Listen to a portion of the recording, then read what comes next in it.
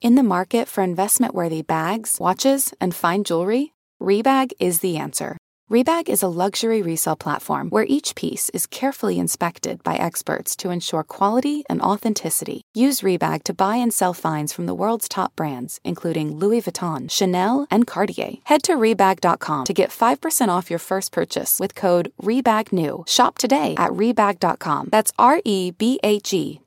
And use promo code REBAGNEW for 5% off your first purchase. Betches Media presents Betches Moms, with hosts Aileen Drexler and Brittany Levine. Get ready to lock yourself in the bathroom or wherever else you hide from your kids, because you'll literally never be alone again. Hello and welcome to the Betches Moms podcast. I'm Brittany. And I'm Aileen. And today we are joined by registered dietitians and co-authors of How to Raise an Intuitive Eater, Amy Severson and Sumner Brooks. Welcome. Hey, thank you so much. I'm really excited to be here. We are so excited to have you. We're so excited to talk to you. I've read the Intuitive Eating book several times.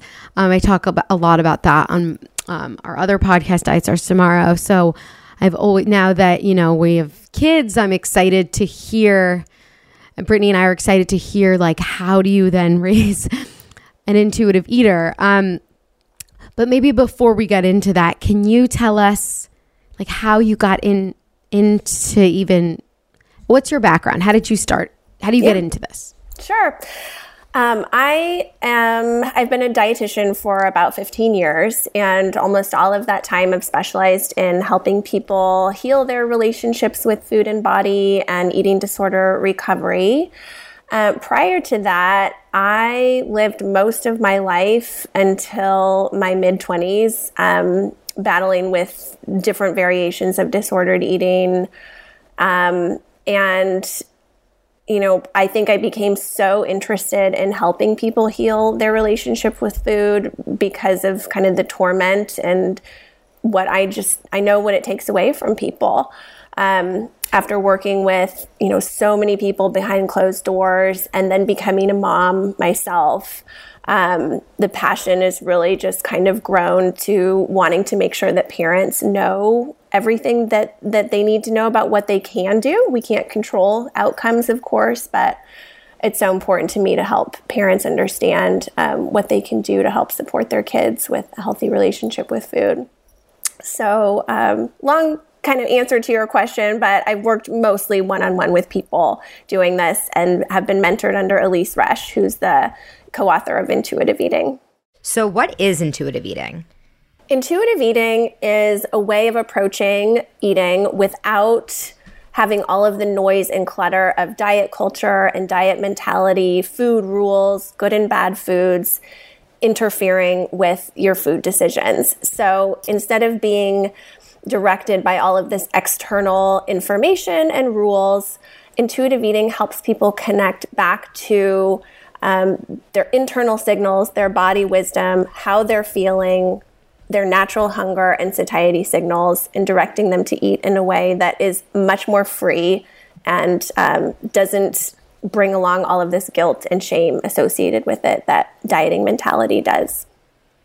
And just to clear up, because I feel like Instagram and social media has co-opted intuitive eating into so many different things, and it's not really just this way of eating where you just eat whatever you want. It is truly a healing tool for disordered eating. Can you correct me if I'm wrong with that? No, absolutely. So intuitive eating, if you read it as it's written in the book, incorporates 10 different principles. It's not step-by-step rules. It does not look the same for everyone, but there have been a wide range of studies now looking at the use of intuitive eating in eating disorder recovery and treatment. And so it is a validated tool to include in eating disorder recovery, as well as helping anyone who wants to sort of return to this more natural, peaceful way of eating. Got it. Okay. So now, how does one now actually raise an intuitive eater? Getting down to it. I mean, that's a big question, but the question, I guess, for this particular book. I think it's really important to remember and hold that most people are born intuitive eaters. There's very few exceptions to that rule. And our role as parents isn't to shift anyone's relationship with food, to impose any external rules. It's to foster and continue to allow that relationship to grow in a world that's trying to tamp it down. And so that's what raising an intuitive eater is. It's helping them keep that trust and that safety in food and in their relationship with food, despite everything else going around them. So like not imposing like rules, these sort of like external rules on them in the way that they're eating. And I'm sure though that we've lived in like a very diety society, or like, I mean, at least I have, and it was like, okay. And there was everywhere, our moms definitely always going on diets. There's always the non-fat phase. There's all of that. And so now where your hope is to the next generation of kids sort of, clear out that noise. So how do parents go about that, having maybe grown up in that type of households? So we've distilled kind of the how-to part of this down into our model that in the book we call the 3 keys to raising an intuitive eater. And the 3 keys are, number 1 is to provide unconditional love and support for your child's body. And when we really go into that, we're helping parents to understand how important it is to really express and help your child feel a sense of acceptance and appreciation for their here and now body. Because I think so many parents get caught in the trap of believing that for one reason or another, it is their responsibility to mold their child's body or to change their child's body or prevent their child's body from being maybe the way that it's naturally designed to be or any different than it is right now. So that's key 1. The second key is implementing a flexible and reliable feeding routine. The big kind of crux of this one is that we know that kids need a sense of trust and safety that they're going to have enough food to eat, that they're not going to be deprived of food or restricted of food. And anything from living through food insecurity to being restricted certain foods for more diet rules, any of those things can really create an anxiety and a sense of a lack of trust that kids are going to be able to get enough. So the feeding routine is the way that parents really go about kind of executing this unconditional permission to eat, which you may remember is such a foundational piece of intuitive eating. We all need to feel like we're going to have enough and that we're allowed to have enough.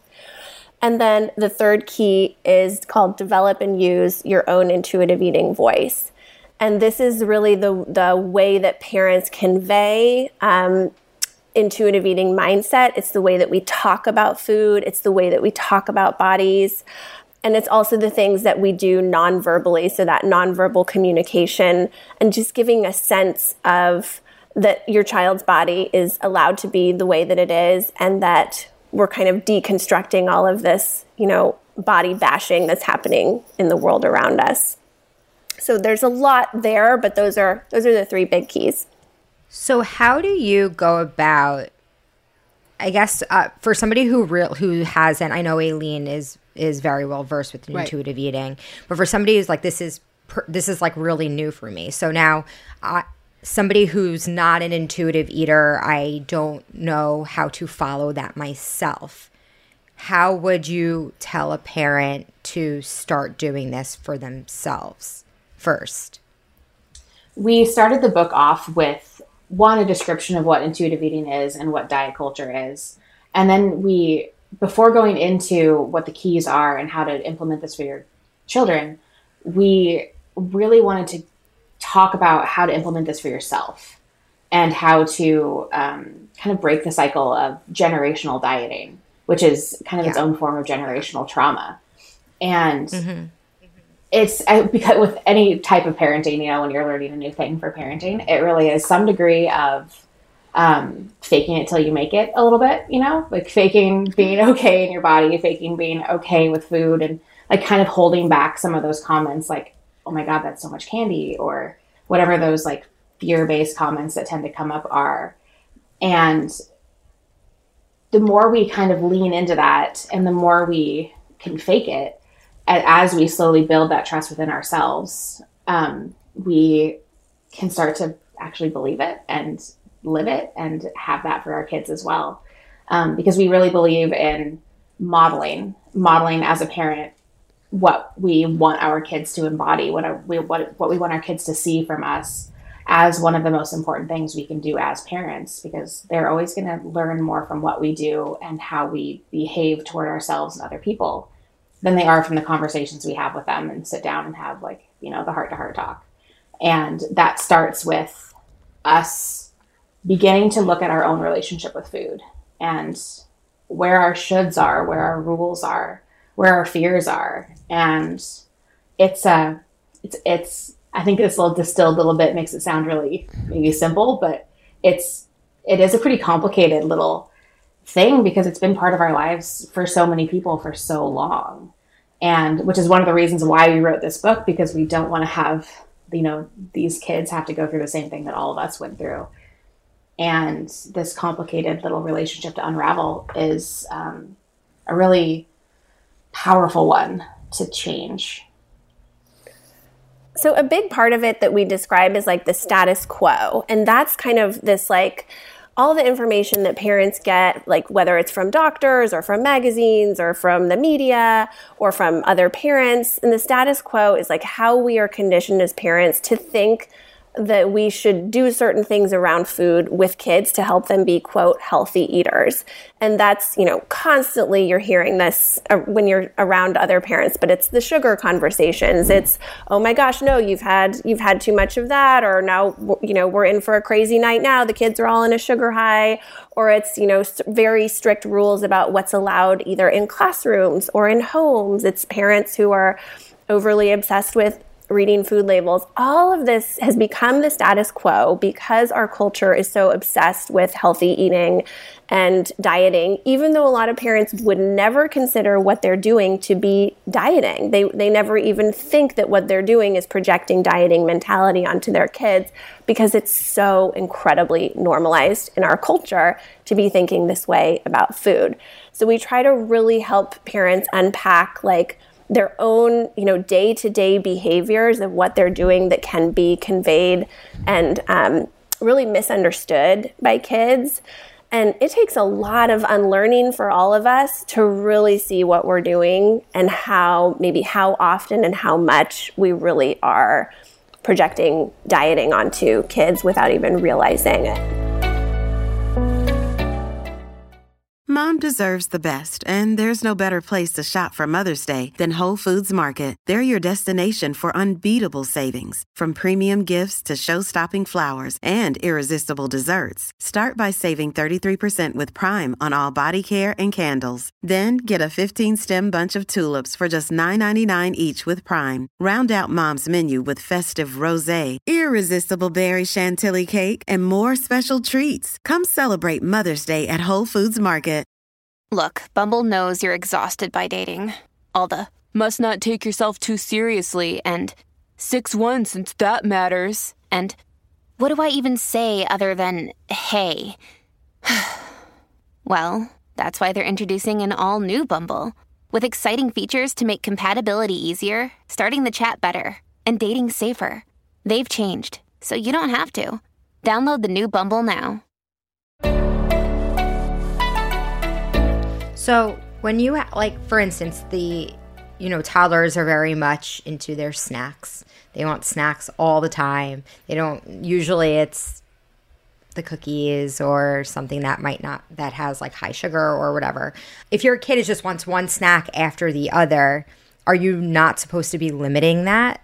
Or what's the proper thing to say? Because typically I would be like, you just ate 3 snacks. We're not eating any more snacks. So what, am I doing the wrong thing by saying that?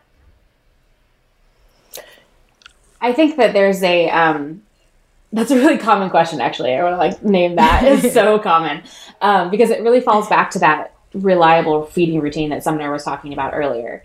Because snacks are fine. Like there's nothing wrong with snacks. We have no problem with snacks. And having them be a reliable part of a kid's day means that they know that a snack is coming, and cookies can absolutely be part of that. What we can do as parents is have that, like, I wouldn't say you're doing the wrong thing because you're doing what you're doing and it's totally fine. And the routine that we can start to have is, and the kind of structure and boundaries we can set as parents is kind of, well, we just had a meal and you're still hungry, you probably need some more food. Or, you know, but if it's 20 minutes to dinner time, and this is something my 8-year-old does a lot, 20 minutes to dinner is asking for a snack. And that's a fine time to be like, no, we're going to wait until dinner comes out. But if it's 2 or 3 hours from a meal, that's still a fine time to have more of a snack. Right. Yeah. We also emphasize something called an add-in pressure-off approach, where I think, you know, when you dive a little deeper into some of these questions, you realize that what parents are really afraid of is, oh, is my kid eating too much of the wrong thing? Is this going to be bad for them? And so, number one, we have to really acknowledge, the hard facts and evidence that we know about the psychology of eating. And that if parents sort of pick out certain foods that they are going to say no to or restrict to or limit the amounts of, there is very likely to be a kind of compensatory behavior when a child picks up on, there are certain foods that I'm not allowed to have all the time, or there's certain foods that my parents get a little anxious about me eating. I mean, of course, that's not how the kid thinks about it, but they notice, they are incredibly sensitive to what kind of sparks our curiosity or gets us a little bit riled up.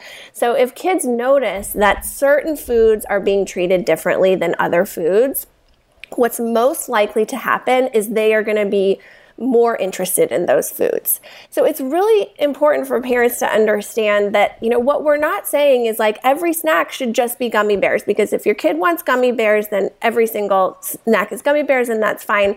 What we're saying is thinking about adding and offering a wide variety of foods that you believe are, nourishing and satisfying and work for your family, but don't treat gummy bears differently than strawberries, because what we know is that there's going to be kind of this higher interest in the food that is restricted or off limits. And that is one of the ways, because there's many ways, but that's one of the ways that there begins to be this disruption in our natural intuitive eating, is when things are off limits and restricted. What are other examples of things that people might be saying that are actually like internalized diet culture, whether or not they know it or not? Like just maybe red flags. I think the good one is is this too much sugar? Is this healthy? Is this bad? Is like, those are really obvious ones that we've already kind of mentioned. Obviously, there's also, for me, maybe it's not obvious to everybody, but I do this a lot, is like the fears of what body size will do. Like, is this going to make my child bigger? Is this going to make me bigger? How will this change my weight? Things like that are very related to diet culture. Like what's something someone might say? Like, oh, you'll gain weight from this? Like something like that? Like, too much of this will make you gain weight. A lot of the phrases I hear are like, this is bad. This is, mm-hmm. I'm so bad for eating this. That's too many carbs. This is a special food. Things that put it in a category that's not every day, not normalized, not just as neutral as lettuce. Calling foods junk, that's a really common one. Yeah, I feel like a big one for me is like, no, there's too much sugar in that. We're not eating sugar right now. And I don't even realize that I say that, but it's just because it might be after dinner and I know that it makes him a little hyper. But so kind of going towards that, though, it's like I still don't want him to have lollipops and gummy bears every day for like every single snack. So, what is a proper way to say to him, no, we're not going to have that. We're going to have the strawberries without giving him a complex about it. This is something that we have, my daughter and I have these conversations a lot because she's in the phase of wanting to buy something every time we go to any store. And she knows that the cheapest thing to buy is usually a candy bar. So that's what she's asking for. But if we just bought a bag of cookies or we just bought a bag of candy, I will generally say like, well, not right now. We're not going to get this right now. And having this, we're not going to have this now, but it will be available later. You can have it tomorrow. You can have it later. And not like perpetually putting it off, but actually following through with that. When you say the candy will be there tomorrow, next time we come to the store, you can get this candy bar. And then following through, because it creates a trust that you actually are going to allow them to have this food and the food is normal. But there is like, everything from like social boundaries around food. Like I don't let my kid buy candy at Joann Fabrics because it's insanely expensive there. But if we're going to go to the grocery store, she can get a candy bar at the grocery store. Or timing, or like we just bought a bunch of Halloween candy that we're going to eat at home. We don't need to get a candy bar too. The need, we don't need to isn't, we don't do that because it's bad for us, but we have enough, like, and you can have some of that. What if they say why? Like, why can't I have it? Why not right now? Like, why are you telling me I need to replace this with celery? So these are such good questions because it gets into, really how complicated this feels in the real world with parents. So number one is to help. I do want parents to think about their real reason. Why are you saying no? Is it because you're afraid of this food or you wouldn't allow yourself to eat it, or because you're afraid of your child gaining weight? Or is it because we're going to have dinner in half an hour, because we've already had a snack, because I've packed another snack and I'm not going to buy this one for you? So parents do really need to, for themselves, answer that question. Why is it? Is it because of diet mentality and I'm trying to, over control what my child is eating? If so, then I would actually encourage a parent to try to loosen up a little bit. Can we have gummy bears for a snack? Is that something that's super uncomfortable and difficult for a parent to do? If so, it's probably an important area of work for them to kind of move through and have some more permission. If it's about other things, logistics, money, or like a lot of times my kids will be whining for something, and that's one of my values, parenting values, is like I'm not rewarding whining. So the answer is no. We're not having that right now. That's not how we ask for things. We're having a snack when we get home. It's absolutely, not only is it okay, but it's critical that parents have a confidence sense of why they're answering a food request a certain way. It's a big part of the work for parents because that also gets communicated and that's felt by the child. Hey, it's Ryan Reynolds, and I'm here with Keith, co-star of my upcoming film, If, only in theaters May 17th. Do you want to tell people the big news? All right, I'll do it. Sign up now and you'll get unlimited for $15 a month and 6 months of Paramount Plus Essential Plan on us. MintMobile.com/switch. Upfront payment of $45 equivalent to $15 per month. Unlimited over 40 gigabytes per month. Face lower speeds. Videos at 480p. Active Mint customers by 531.24 get 6 months of Paramount Plus Essential Plan. Auto renews after 6 months. Offer ends May 31st, 2024. Separate Paramount Plus registration required. Terms and conditions apply if rated PG. Another day is here and you're ready for it. What to wear? Check. Breakfast, lunch, and dinner? Check. Planning for what's next and how to save for it? That's where Bank of America can help. For your financial to-dos, Bank of America has experts ready to help get you closer to your goals. Get started at one of our local financial centers or 24/7 in our mobile banking app. Find a location near you at bankofamerica.com/talktous. What would you like the power to do? Mobile banking requires downloading the app and is only available for select devices. Message and data rates may apply. Bank of America NA, member FDIC. What about sharing information about like nutrition? Like I know gentle nutrition is part of intuitive eating because it's not all about just eat whatever you want. It's really incorporating knowledge of nutrition, what is nutrient dense or what is nutritious, and promoting those foods, but not making them any better than other foods, right? So how do you introduce that information to a kid so that they can make those decisions on their own? I think age-appropriate nutrition is really important, and that's actually something that a lot of our education system gets wrong.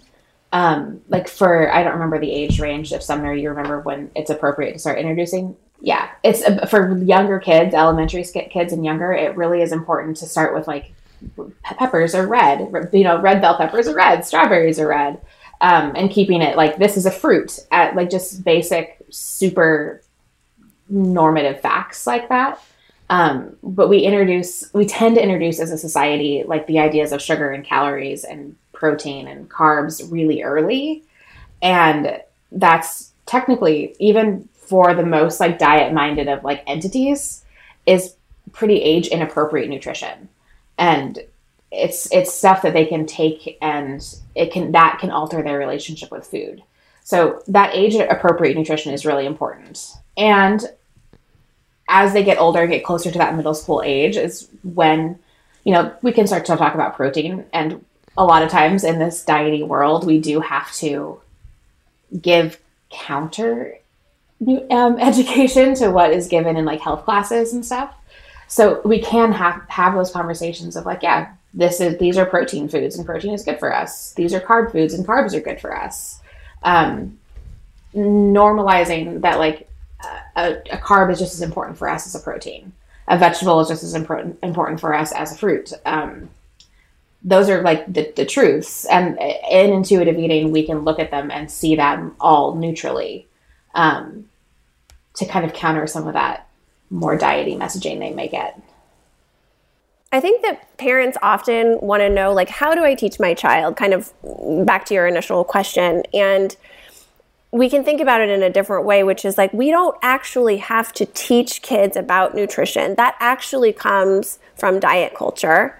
What we want to do is teach our kids how to cook, teach them how to like have a lot of different eating experiences, have variety. We want to help pass down the culture of food that resonates with us. So it's eating experiences. It's having really positive food environments at home, wanting to really promote that the kids come to the table willingly at meal times, if that's how your family eats at a table, but it's that mealtime is a positive thing and that there's not arguing about food or fighting about food or a lot of pressure. Any kind of pressure on kids to eat, that doesn't feel good in their bodies. That actually creates a more shutdown response of the nervous system. It doesn't make them want to try things that are offered and available. So I think there's been so much emphasis that parents naturally have this question, how do I teach my kids about nutrition? And what I would actually encourage them to think about is, how can we have really positive eating experiences with kids from the beginning and get them interested in food and interested in growing food or cooking food and sharing food? Okay, that's actually very interesting that like the need to teach kids about nutrition is really from like a diet mentality, and I never thought of it that way. Yeah. What about like dessert? Because I've heard the one thing that I've heard about raising kids and intuitive eating is that you don't want to make dessert like this thing on a pedestal. You don't want to save it as a special treat at the end of a meal. Like you want to offer it, or at least I've heard Elise say that, offer it to your kid as you can even give it to them on the same, like with the vegetables. And a lot of the time they'll choose the vegetables. Is that like real? Like how do you convince people that that's actually a thing? Mm-hmm. So they've researched this and looked at this. It's called habituation. So when things are really normalized and offered consistently, then we have to go back and recognize that human beings have an internal drive to seek out balance in our bodies, homeostasis. To keep our blood sugar balanced is something that we are naturally subconsciously designed to do. We don't have to think about it. So, you'll notice yourself, if you had cake for breakfast, lunch, and dinner, even if it was the most delicious cake in the world, are you going to want to have cake for breakfast, lunch, and dinner the next day? Probably not. Because you wouldn't have the appetite for it. It wouldn't feel so good. That's what I see in kids all the time, is that truly when there is no restriction and deprivation, they absolutely follow the course of how we are naturally designed to seek out a variety of foods. So that takes some time. When kids have been raised in an environment where there's a lot of, special foods and certain foods are really put on a pedestal, it certainly will take a period of time for that stuff to calm down before they're kind of viewing foods as all food are emotionally equal again. Does that answer that question? I think so, yeah. I was actually going to ask kind of like what you were talking about towards the end of that is there a point where it's kind of too late to switch what you've already taught your child? I don't think there's a point where it's too late. I think there's a point where it becomes more the work that they have to do versus the work that we can help facilitate as parents. And that's like early adulthood, late teenage years. But as kids, no matter what age of kids they are, I don't think there's a point where it's too late. It's just a matter of how much unteaching we kind of have to do as parents. The younger, the less we have to kind of unlearn for ourselves and unlearn for them. But it can happen at any age. I probably started introducing intuitive eating to my kid when she was about 3-ish. And there's still little bits of it that kind of come up. Like we have to have occasional conversations about how dessert, the word is like the meal or the snack you have after dinner is literally just the snack you have after dinner. And it doesn't mean like that's the only time you get cake. It's the only time you get ice cream. And occasionally we have to, have that conversation again. And because she learned that early, that dessert was a special thing that you only got every once in a while. But she knows now that it's a snack. Just sometimes it gets a little muddled by everything else around us. I just think, the reality is that as people, this is all, all very emotional. So our relationship with food and our relationship with our body is incredibly emotional and layered. And even if I were to think about, an adult child being around their parent, who maybe the parent expressed diet mentality for their whole life. And if that adult child begins to have experiences around their parent after 30, 40 years, and their parent is undoing their diet mentality, and their parent stops commenting on bodies or commenting about food, even that alone for that adult child is going to have a profound impact on them. It is never too late. This stuff runs so deep, and it matters to us so much what our primary caregivers express to us about our worth and our bodies and our eating behaviors, that at any point that a parent is ready to change, it's going to have a profound impact on their child, I think.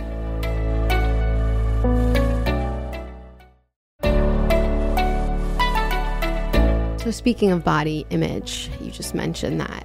Let's talk about that because I feel like that's a huge part of all of this. How does body image or comments about body play into having a good relationship with food for children?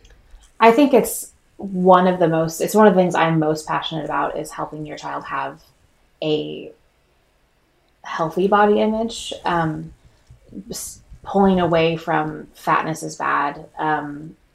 We use fat as a very neutral descriptor in our house and talk about how it's just as bad to say bad things about fatness as it is to say bad things about other religions or other races. Because it's just a thing that we all are. Because it's so important. I feel like we can't experience the full range of the relationship we can have with food, the full amazing, like healthy, happy relationship we can have with food if we don't also have that same ability to explore that relationship with our body. Because the more afraid we are as adults or even as kids of what our body is going to do if we allow ourselves to eat food, the fear of how our body's going to change. If there is a fear at all of being too big, of being wrong in any way in your body, then we can't trust that we can be okay with eating food. And that trust is so crucial the trust that we can be okay and the trust that our body is going to be okay.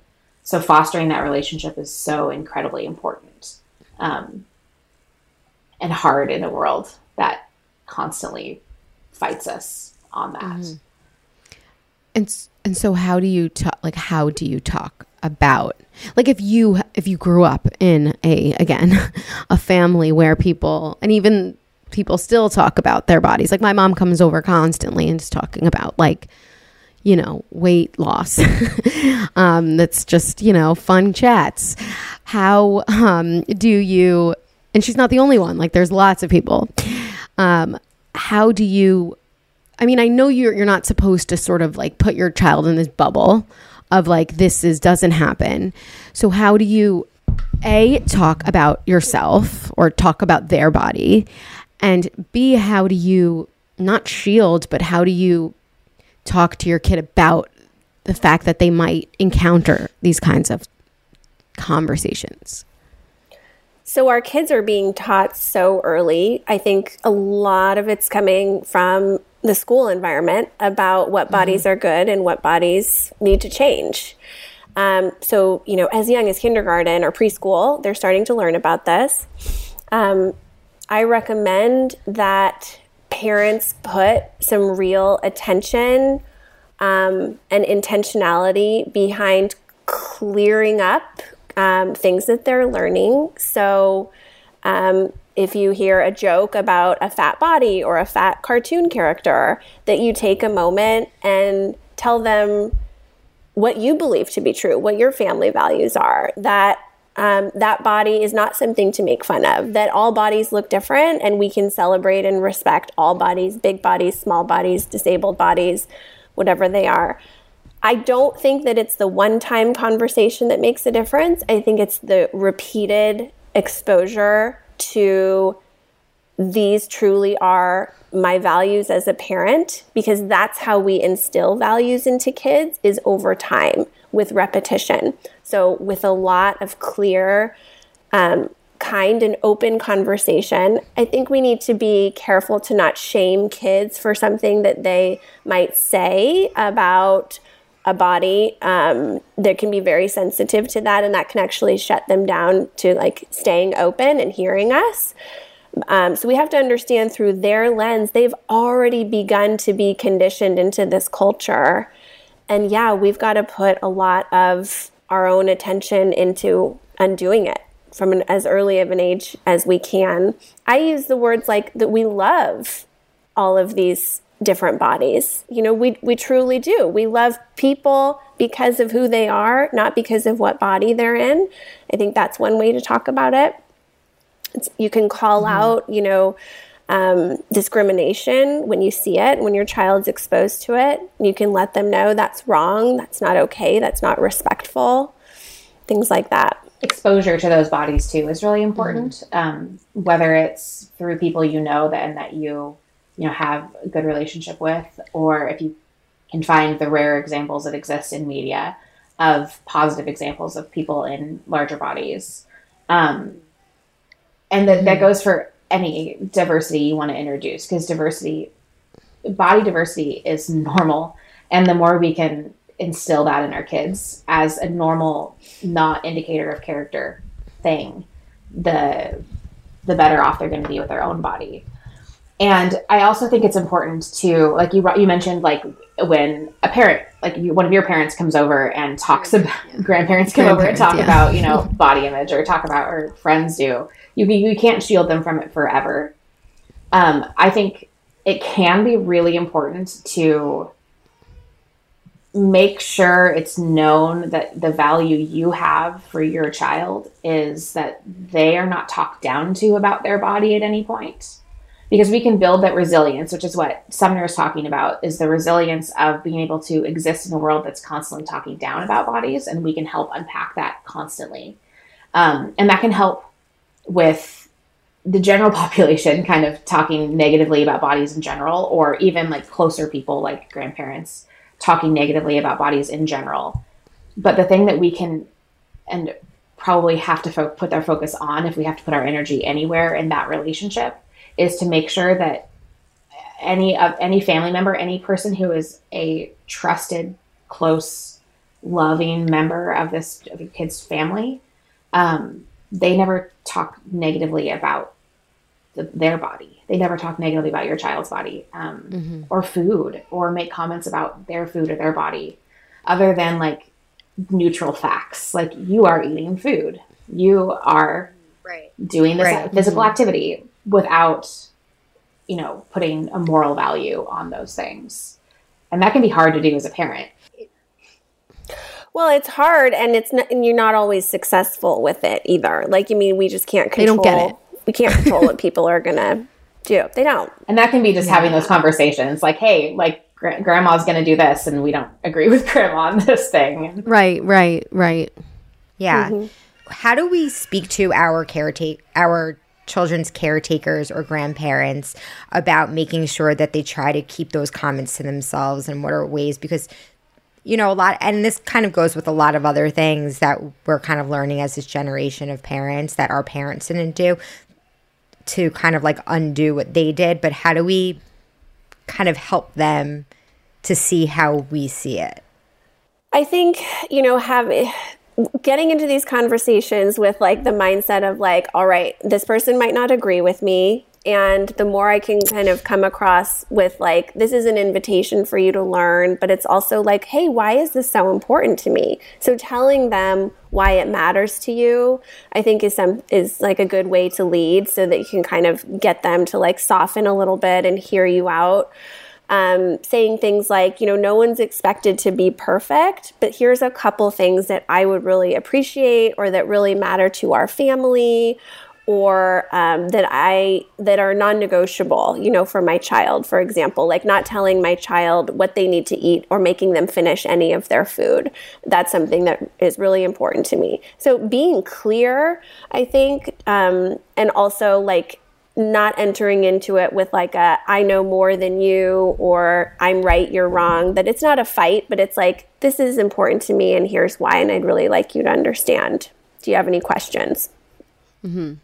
What are, like, going back to like things that, you shouldn't say around our kids that you may not realize could be hurting them in the long run? Like, what are some comments that you could be saying about yourself too? Because I think that's also a lot. They're like staring at you while you're looking at yourself in the mirror.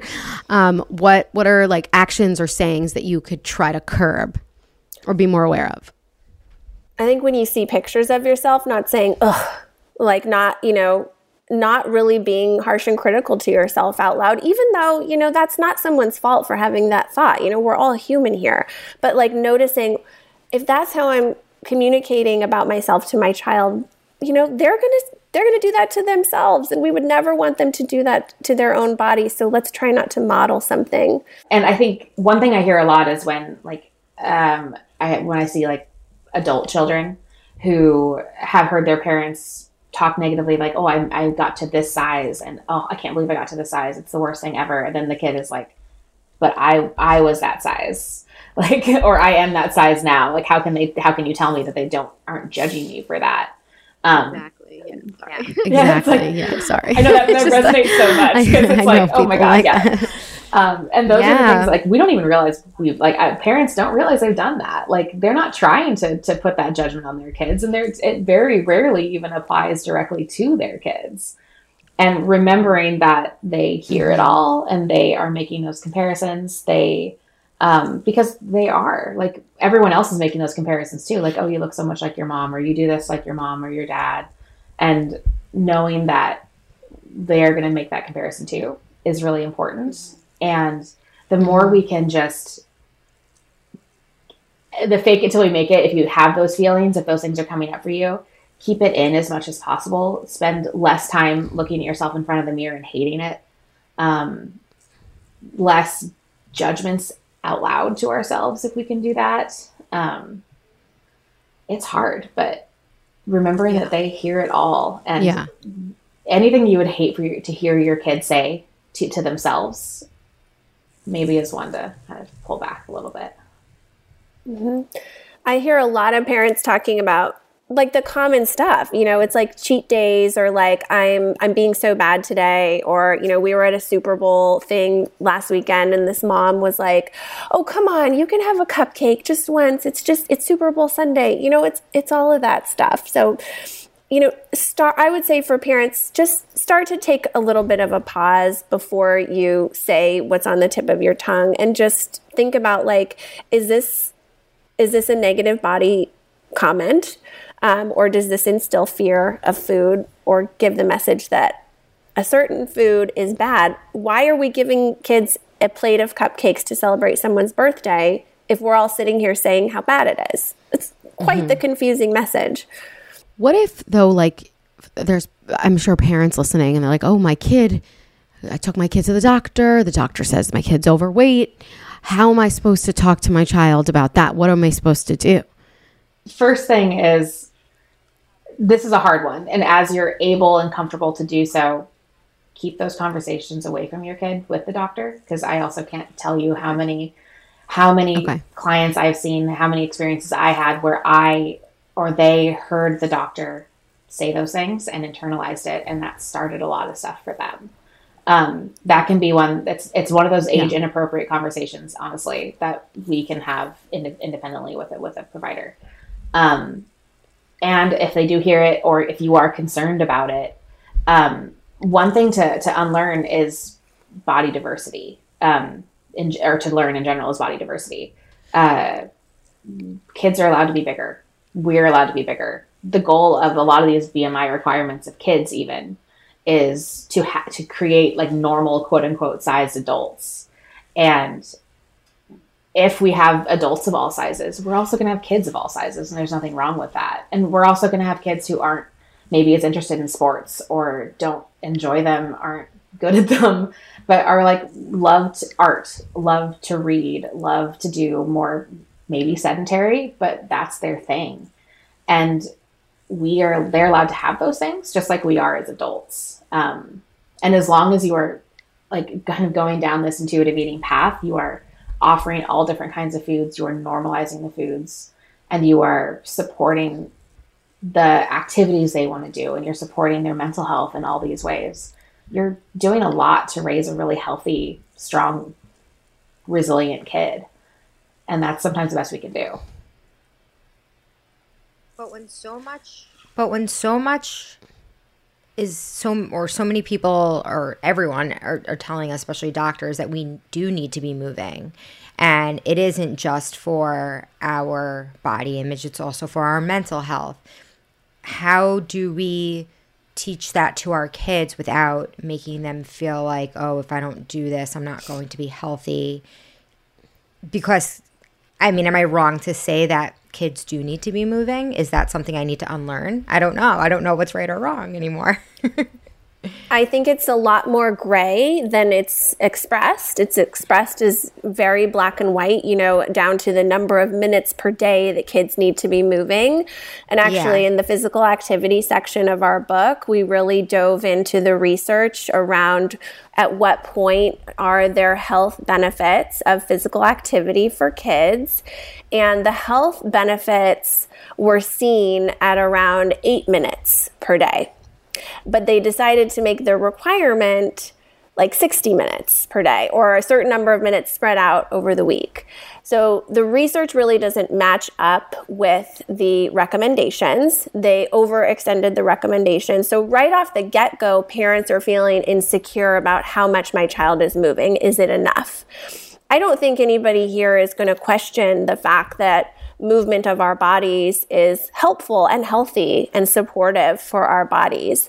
The problem is when we begin to overjudge or shame or criticize a child for not moving correctly or not moving enough. For almost everyone, that is absolutely tied to fat phobia, and that message also then gets dispersed down to the child. They know what you're talking about because they're learning about it in school too, that if their body's bigger, their body is bad. So it's this whole picture that's created, and then it becomes very black and white. The parents feel anxious, and then it creates this worry cycle. If kids are feeling pressured to, quote, exercise, that has nothing to do with fun or joy or pleasurable movement. So the positive way that we can help kids is, again, by just seeing every child as an individual. What is enjoyable, pleasurable, helpful for my child as a unique kid? Maybe not for the kid next door. What does my child like to do? And how can we kind of build that into our family in a positive way? Maybe a routine change might be something that someone thinks they want to do, but can we kind of make a shift maybe gradually over time or slowly or gently without it being something that we're really pressuring a child to do? Right. And also, I'm sure they look to you to see like what you do. So if you're not moving or you're not prioritizing it in a way that's like healthy, like not, and by healthy, I mean, you're not saying like, oh, I need to move to lose weight because we need to exercise and blah, blah, blah. I need to burn calories. As long as you're speaking it in a way that like is promoting just movement, they're looking at, I'm assuming, us to say, oh, mom does it. Like I could do it. Yeah. Right? There's a huge difference in watching your parent make themselves go to the gym or make themselves go for a run every day, or else they feel bad about their body, compared to knowing that your parent engages in some kind of movement because they love it, because it helps them and it helps their mood and it just makes them happy. And so I know that there's a lot of adults and probably people listening who don't have that kind of relationship with movement. It doesn't make them happy. They do it because they feel like they have to. And that absolutely is a little flag popping up for people to say, like, what would it really take to think about moving your body for joy and for pleasure and also for strength building? There's nothing wrong with that. There's nothing wrong with wanting to feel strong and have cardiovascular fitness. Absolutely. Those are fine things. But we need to take another look at how we're talking about this and how we're instilling this kind of shame and rigidity, and because kids take that on. And you know, Amy and I have seen hundreds of kids, if not thousands, who are exercising in secret in their room because they're afraid that they have too much fat on their body and they're trapped inside of a deadly eating disorder. Yeah, that's relatable. Well, thank you guys so much for joining us today. So is all of this information, like what you should focus on, things you should say or shouldn't say, is that all in the book? Yeah, it's all in the book. Yeah. It's a really robust book. It's full of facts, full of stories, full of resources. That's awesome. And it's called How to Raise an Intuitive Eater. It's out right now. Where can people, I'm assuming wherever books are sold. Yeah. Amazon, Goodreads, Bookshop. Mm-hmm. Awesome. Well, right, definitely. Well, thank you so much, Amy and Sumner. Do you guys have social media? Where can people follow you? You can find my website at prospernutritionwellness.com. I'm a dietitian in Bellingham, Washington. And you can follow me on Instagram at Amy is Talking or Twitter at Amy Severson. And I'm there occasionally. So, yeah. And you can find me on Instagram at Intuitive Eating RD. Great. You got quite the handle. Well, thank you so much. And that is it for this episode of Betches Moms Podcast. Guys, please don't forget to rate, review, follow us on Apple and Spotify. All of your reviews mean so much to us. And follow Betches Moms on Instagram. And if you have any more questions for Sumner and Amy, you can send them to us. Maybe we'll have a follow-up. Who knows? We'll do some stuff on social. And you can follow me at Aileen. Follow Betches Moms.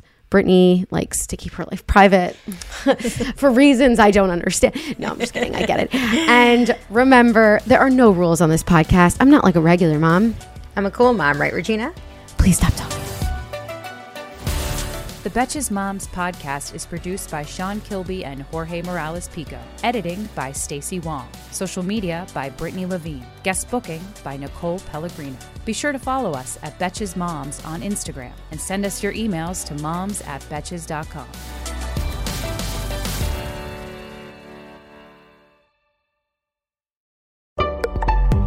Betches.